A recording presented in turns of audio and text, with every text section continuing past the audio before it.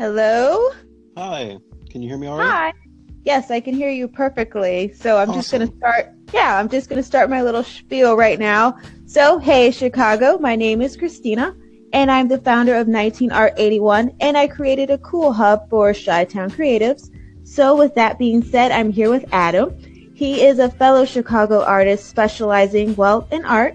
We have a few minutes to touch base with him, so let's get started. At first, we'll go very easy on him, and then it gets real. So, how are you doing today, Adam? I'm doing pretty well. It's pretty cold, so I'm dealing with that. But other than that, things are pretty good. Awesome. Yes, it definitely is cold. So, get ready for Snowstorm Mateo. He's coming through Chicago. Oh yeah. So, thank you again for being a part of the 19 Art 81 podcast. So, what is your style of art, and how long have you been engaged in it? So right now I am writing. I'm an aspiring writer. It started. So officially, I've started publishing this year. It's sort of my 2018 goal is to start getting work out. But I've been writing ever since I was younger, and so um, every year I try and do the National Novel Writing Month, Okay. and so I'd end up with all these short stories, and but never a full novel. But so right now I am publishing a sort of collections of short stories every month in a literary journal that I call The Lantern.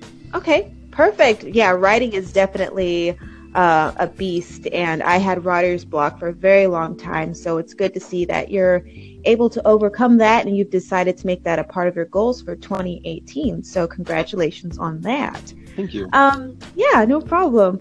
Is the artistic life lonely, and what do you do to counteract that?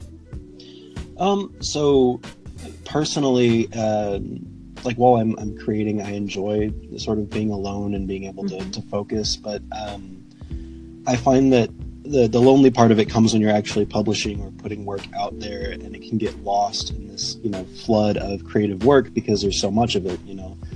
Right. And so that's kind of the part where you feel like this tiny piece of standing in front of an enormous flood of information that people have. Cool. Yeah, yeah, information and just being able to whittle it down to something viable that you want to share with other people can definitely put you in a very lonely space. But when it's all said and done, you'll create something that brings people together and hopefully inspires someone. So even through all of that loneliness, there is a sense of community that can be had. So again, congratulations on writing. So you touched a little bit about what your goal is professionally, but I want to hear it from you a little bit more in depth. So professionally, what's your goal? So I try and write things that are interesting to me and hopefully are interesting to other people. Eventually, I'm hoping to publish a collection of short stories every month this year, so 12 editions of this magazine. Okay. And in the writing itself, I try and sort of subvert writing tropes that I see a lot. I try and read as much as possible, but I notice that there are a lot of ways that stories always go the same direction, and you sit there and think, well, it's got to go this way. It couldn't possibly go another way. Okay. And so I try and, you know, try. I don't know, subverting tropes sounds like a little too broad, but so I mostly write horror and sci-fi fiction, but I try and avoid Okay. things like gore or jump scares. I try and find what actually would scare people through print.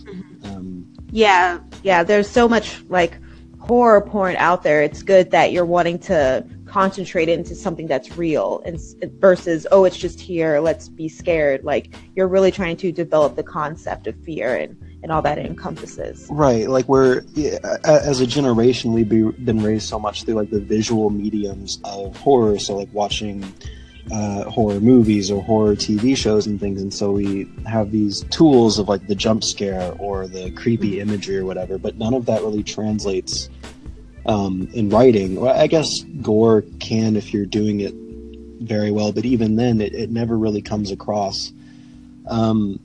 But there's a whole nother psychological level there, and so trying to find ways to rather than someone